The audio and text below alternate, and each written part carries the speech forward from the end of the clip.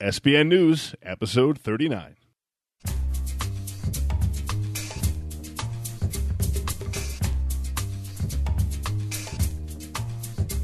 This is Savage Bloggers Network News, highlighting awesome Savage Worlds content and news shared by publishers, licensees, and fans. With your hosts, Christian Serrano and Ron Blessing. Greetings, Savages. We are back with another week worth of news, and there is a lot of news to cover this week. There is a lot. And but first, before we get into that, one of the first things I want to say that I'm really excited about. And there's a lot more to be excited about, which we'll get into. But the official Savage Worlds Google Plus community has hit 4,000 members, which is huge for us, for all of us. That's a really exciting number, and I want to say a big thank you to all of the members of that community, because quite honestly, you all make that job of being moderator super easy and almost effortless. So, what a great community, and that's a testament to the job that you do, Christian, running it. Oh, thanks, man. Yeah, it's funny because Jody even asked me one time. She's like, "So, how many people do you have helping you with the community?" I'm like, "Oh, it's just me." And she's like, "Don't you need free time?" I'm like, "I really don't have to do much. Like, they're really what?" No, I mean, it really is the members of the community that help make it so awesome. So they do a great job of being respectful, and helpful when people have questions. Like, I never get to answer people's questions in time on that community, because it's usually 15 people have already answered it by the time I even read it. Yeah. No, there's times where I'm like, I'm really busy right now and I want to answer this, and I know that there are going to be about 3 or 4 people piling onto this in a second, and they're going to be offering some really good input. So yep, absolutely. And we had another SBN hangout, this time with Frank Turfler, who I found out is a fellow Arizonan, yes, like myself. It turns out he and I have a lot in common as far as like sensibilities and stuff. So that was a great conversation. Yeah, I was really quite surprised by how much you guys had in common, just from even talking before we recorded and broadcasted after and during. The games we play outside of Savage Worlds are the same. I just think it's hilarious. Yeah, it's pretty cool. So you might have a new gaming buddy in Arizona, right? Yeah, I mean, he's a little far away to game with every week, but I think we're going to bring him up for maybe a Savage Saturday night if he can come, and definitely want to get him up here for RinCon. Yeah, it'd be cool. Yeah, so it was really cool talking to Frank, because he really got into sort of his history as far as being a publisher, as well as a fan of Savage Worlds. But a lot of the work that he's done, he's done stock art, he's done maps, he does the 2.5D terrain, and of course, we're really excited about Savage Dungeons, and he's really looking to try to make that a physical, tangible product that can be added to our bookshelves. So it would be so awesome if he could pull off that leather-bound cover. Absolutely. Yeah. Yep. That'd be very cool. So, check that out. It's available all over the place. Yeah, absolutely. So I heard there was this thing that kickstarted today. Did you hear about this product? Oh, or this week? It was something about... it's that old thing where people like. I don't think it's really was popular. It Sliders? Was it based really on the TV show Sliders? I think so, or maybe it was like Suzerain Part 2 or something. I don't know. Anyway, no. No, Suzerain's awesome. Suzerain is pretty awesome from what I hear. But no, this is very heavily anticipated though. Yes. Should I go ahead and say it? Should I say the words? I think everybody already knows, but sure, you go ahead and say it if it makes you feel better. Yeah, I almost feel weird that we're even talking about it, because it's just such an obvious thing. And it's Savage Rifts, which is being produced by Pinnacle Entertainment Group and Evil Beagle Games. Honestly, I don't know how much more I can say about it, because you guys have probably heard enough about it already. But this is big. It's exciting. It's exceeded its funding by I don't even know how much by this point. It's blowing through stretch goals like crazy. Yeah, 187,788 as we record this. And that's, I think, less than 3 days in. Yeah. So. And Scott Decimval W actually posted the, what's that, kick tracker, where it kind of shows the trend and stuff. If it keeps going at this rate, it's like, going to, I don't know, 1.4 million if it goes at this rate. Yeah. That's insane. So I don't think it'll hit 1.4, but this is definitely going to be a great game. I don't know. I mean, 7th Sea Second Edition went up pretty high. It did, but they had a different style. They were creating more and more print content and encouraging people to pay for that print content in advance, which is one of the things that drove the 7th Sea one. They're on the hook for something like 30 books or something insane. Right. But Shane is specifically going out of his way to say, no, we're not doing that here. Right. So I don't even think they want to. I mean, sure, if we get $1 million, great, but that's not what they're going for. This is a very different Kickstarter, and I think they could have milked it if they wanted to. I'm not saying that John milked it, because there was a lot of 7th Sea material to go through, but there's so much Rifts material that Right. You know, they could have really pushed it, and I think it could have topped 7th Sea, I think, but I don't think this one's going to.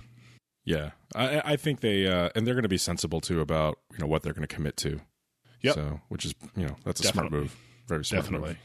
There has been a lot of discussion. There've been some podcasts. Sean Patrick Fannin was a guest on The Wild Die, episode 5.5. In fact, he talked about it a little bit on our Simply Savage, number 5. Yeah. Tommy Brownell and Chris Helton got preview copies that they were able to write reviews on. There's lots of conversation going on out there.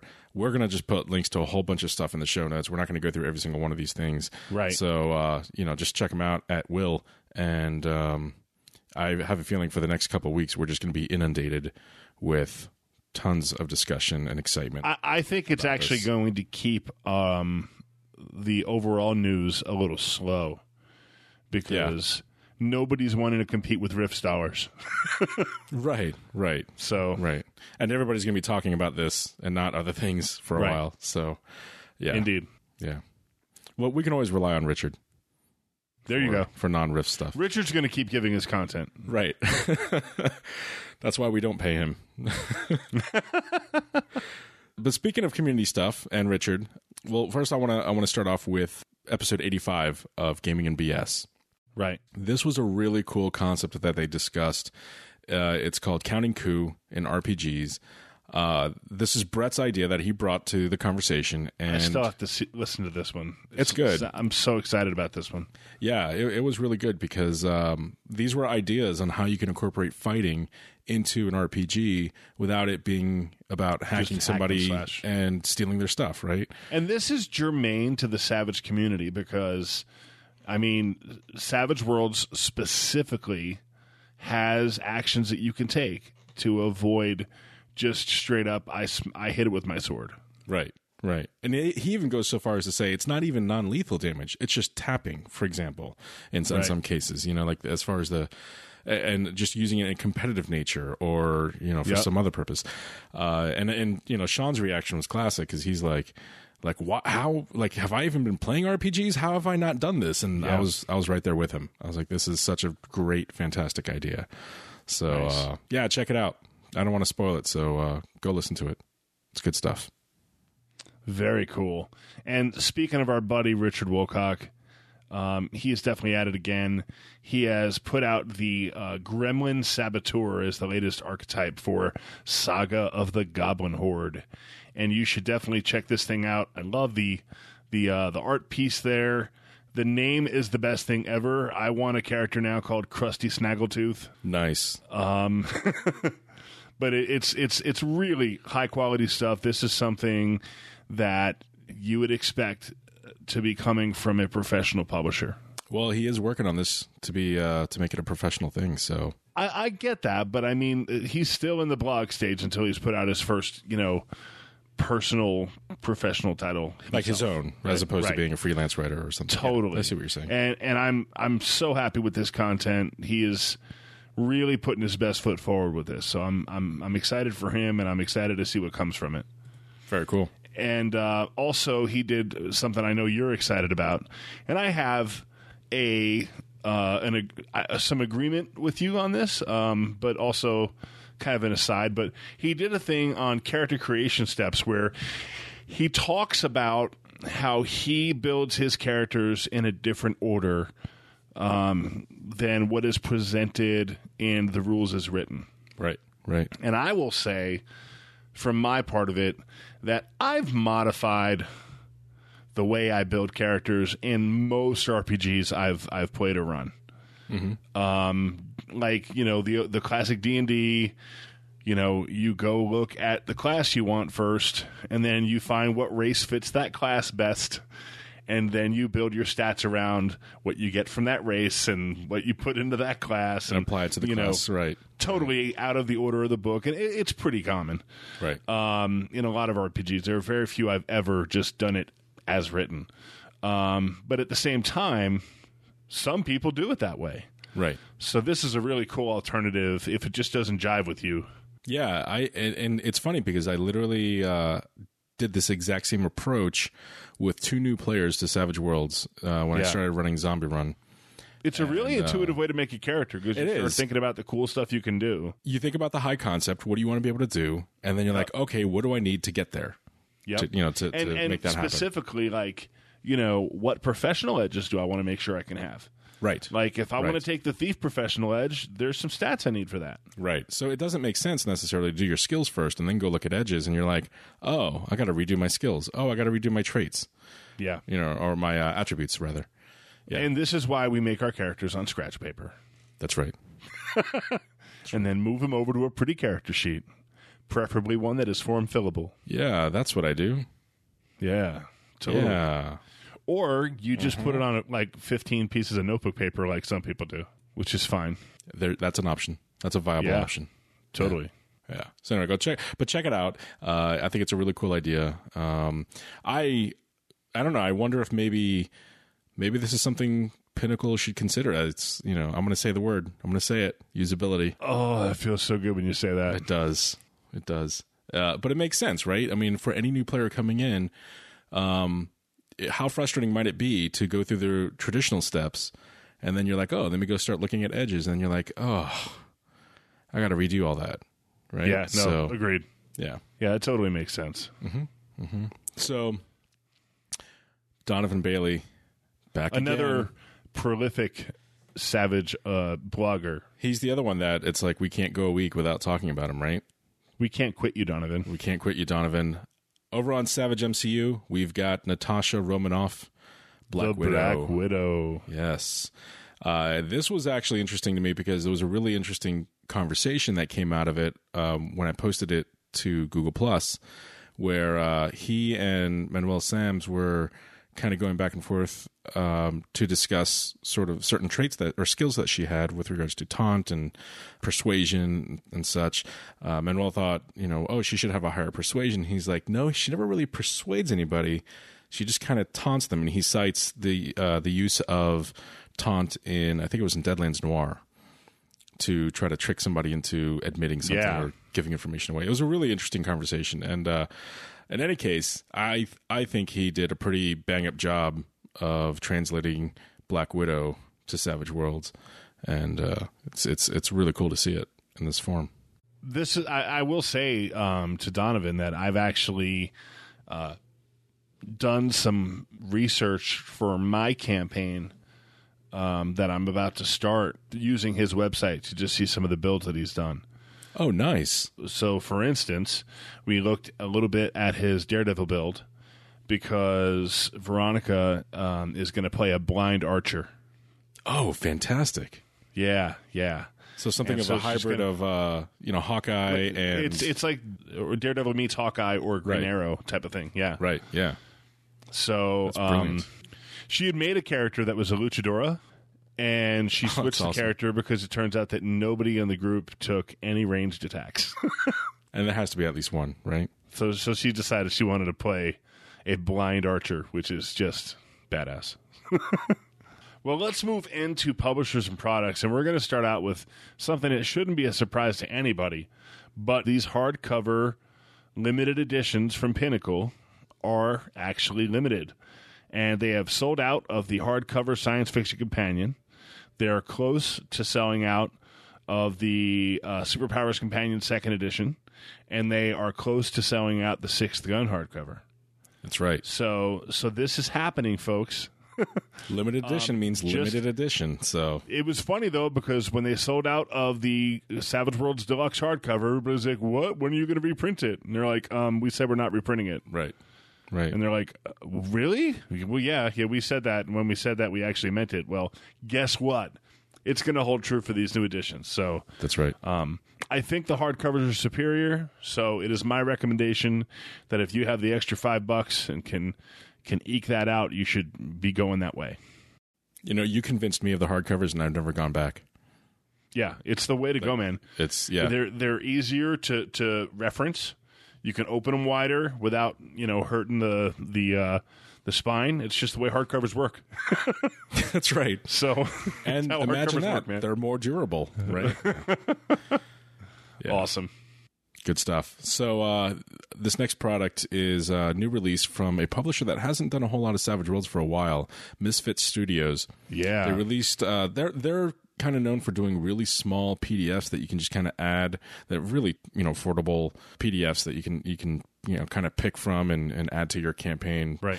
I think he was working on a full setting at some point, but I don't know where he is in that process. But regardless, this new one is it's a new format for sort of magical items, and it's a series called Lots of Horror. This particular item is the Lost Water Clock of Tote, and it's totes cool. It is totes awesome. It can also be pronounced Thoth, by the way. That's true, but not Toth or Thote. Right, you can't mix the sounds. You need to pick a pronunciation and go. That's right. So the concept here is that these are going to be items that you would find in an auction. Literally, they're auctioned items, and that's sort of the way that you can easily introduce it into your RPG. In fact, when I was reading this one, I'm like, oh man, I could totally take this concept of this magic item and bring it into either like a Savage Eberron game or Daring Tales of Adventure or anything to that effect, where it's just just have it added in, and then of course it's introduced to the world and chaos ensues. So check it out. It's 99 cents. Even if you're just curious, you lose $1 at worst. Yeah. Right? So for our last news item, our wonderful friends at Carolina Game Tables, Clint and Jody Black, they've become the official game table of Acquisitions Incorporated, the series. And with that, they've announced the streamer game table design. And I looked at this new game table design, and it's cool. It's narrower on one end, and so that you can sit the GM there, and then it kind of tapers the wrong word, but it kind of grades outward. You get this really cool trapezoid shape, and there's some other features for miking it and putting cameras on it and all that kinds of stuff. But it's literally designed for if you're going to play a game on camera. So if you're somebody that's putting together a channel for that, for YouTube or whatever, that's a new style of table you should check out. Their work is exquisite and could not be giving your money in trade for phenomenal craftsmanship to better people. Indeed. He really put a lot of thought into the design and how functional this has to be for it to do its job. And I think that's incredible. Yeah, no, absolutely. And I wish them well in this endeavor. I hear it's going well, and I just hope it continues to blow up for them. Yeah.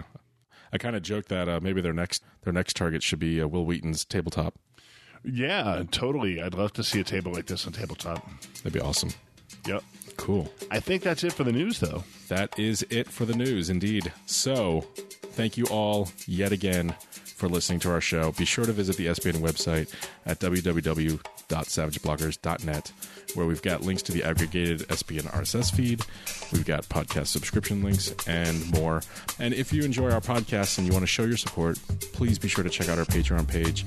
That link is available on our main website. And whatever you do until next time, keep it fast, furious, and fun. Hey, Christian. Yeah. I found out that you are baiting out my jokes, so I'm not telling one this time. Thank you, Frank Turfler. Aww. Jerk. But it was fun.